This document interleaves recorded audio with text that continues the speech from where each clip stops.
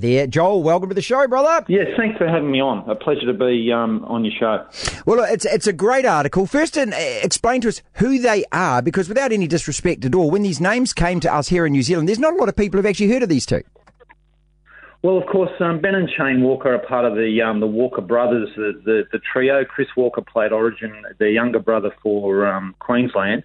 They're former Broncos players. They both played for South Sydney, and Ben also played for Manly. But for 10 years, they coached the Ipswich Jets, and they had great success. They took them from wooden spooners in 2010 to premiership winners in 2015. And they made the final 6 years out of 9, and the 3 times they missed was only by 2 points. So they had great success as coaches in the Intrust Super Cup. But of course, they learnt at the feet of Wayne Bennett. Their father Gary was coached by Wayne, and I think that the thing about the Walkers is they've absorbed that simplicity from Wayne's game, which is compete hard, work hard, and use your skill, which I think is going to be a very big asset for the Warriors if they were appointed. Let's talk about the if then in that sentence. Cameron George, Warriors CEO, said yesterday he wouldn't confirm or deny, of course, and we think part of that is that, look, Todd Payton's going to put his hand up. He wants the job, and there's obviously sensitivities around it. But what do you know in terms of how in train are these discussions? Well, I do know that Cameron George did speak to Ben Walker during the week. And I believe there have been further conversations as well with the Walkers. But when I spoke to Cameron for that story, he was quite effusive in his praise of the Walker brothers, and he really didn't want to talk about any other coaches, to be honest. So I think they're certainly in the frame. And now, like Cameron has said since I did the story, they're going to leave no stone unturned and continue their search and interview some more candidates, I dare say. But look, the owner of the Warriors said he was looking for a coach with personality. Well, the Walkers certainly bring that to the table. But there's a lot more to them than just that razzle-dazzle football that they've been probably famous for. A lot more. Joel, part of it is this, you've got to catch a plane, you've got to go, east of Tasmania to a place where I know that a lot of Australians think that we've all got 3 noses and things, and relocate your life and all of that kind of stuff. But what we want commitment. Are these the kind of guys that if they arrive, they would stay?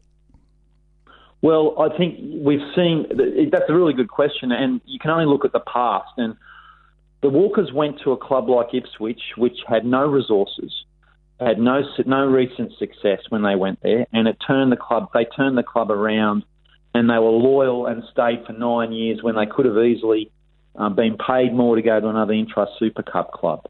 So the Walkers are both successful in business, and they have people that can run their businesses here in Australia. One thing they are is committed. That's one word I would use to describe them.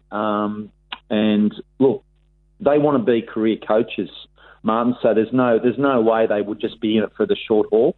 I have spoken to Ben Walker and to Shane about the Warriors, and what they believe is that the Warriors style of football under Ivan Cleary and then earlier under Daniel Anderson, where they played that powerful, tough, entertaining football they played for each other, that's the sort of football that the Ipswich Jets have been renowned for, and that's the sort of football they would love to see the Warriors play. And I think music to our ears, absolute music to our ears, because there's got to be a point of difference, doesn't there, Joel? It's sad to see the Warriors turn themselves into a kind of an up the middle grinding kind of side, because there are so many better sides that play that way. At the same time, you can't play razzle dazzle basketball league all the time. But when the Warriors came into the comp, they brought something that no one else had, and I kind of think we all want to sort of get back to that. Do you know what I mean? Well, exactly. Look, if you look at let's face it, the Warriors at their best played that brand of football that we just spoke about. Really, sure there was some razzle dazzle. You knew the Warriors could score from anywhere. That was a given, but they also played tough. Think of some of the great forwards that played for the Warriors, and this is the thing with the Walkers that I've admired over time is the players will play for each other, and that's important. But when it comes to entertainment, well, there's probably been no more entertaining football played in modern football in Australia than that played by the Walker brothers. I've even seen a run backwards move result in a try, can you believe? I mean, that was just a trick shot. They've had front rowers chipping over the defence off a kick-off and scoring. I've seen it all. So the razzle-dazzle is going to be there, but the other elements of Warriors play that I think stand out to me over time are what they will also bring. And they'll be fit because their pre-season training it's a killer. I've had a journo friend try and do it once, and he nearly died. So they get you really fit as well. And finally, do they have to come as a duo? Do they have to be the brothers? Would they ever split? Look, they're joined at the hip, and I think it's a good question, but they speak as one. So I'm not sure about this, but I think initially that Cameron spoke to Ben, and when he was speaking to me, he used the term they. Because right. When you speak to Ben, you may as well be speaking to Shane and vice versa. Yes, they are a double act, but that makes it more interesting, I think, and also because they're so much on the same page, it's like you get two coaches.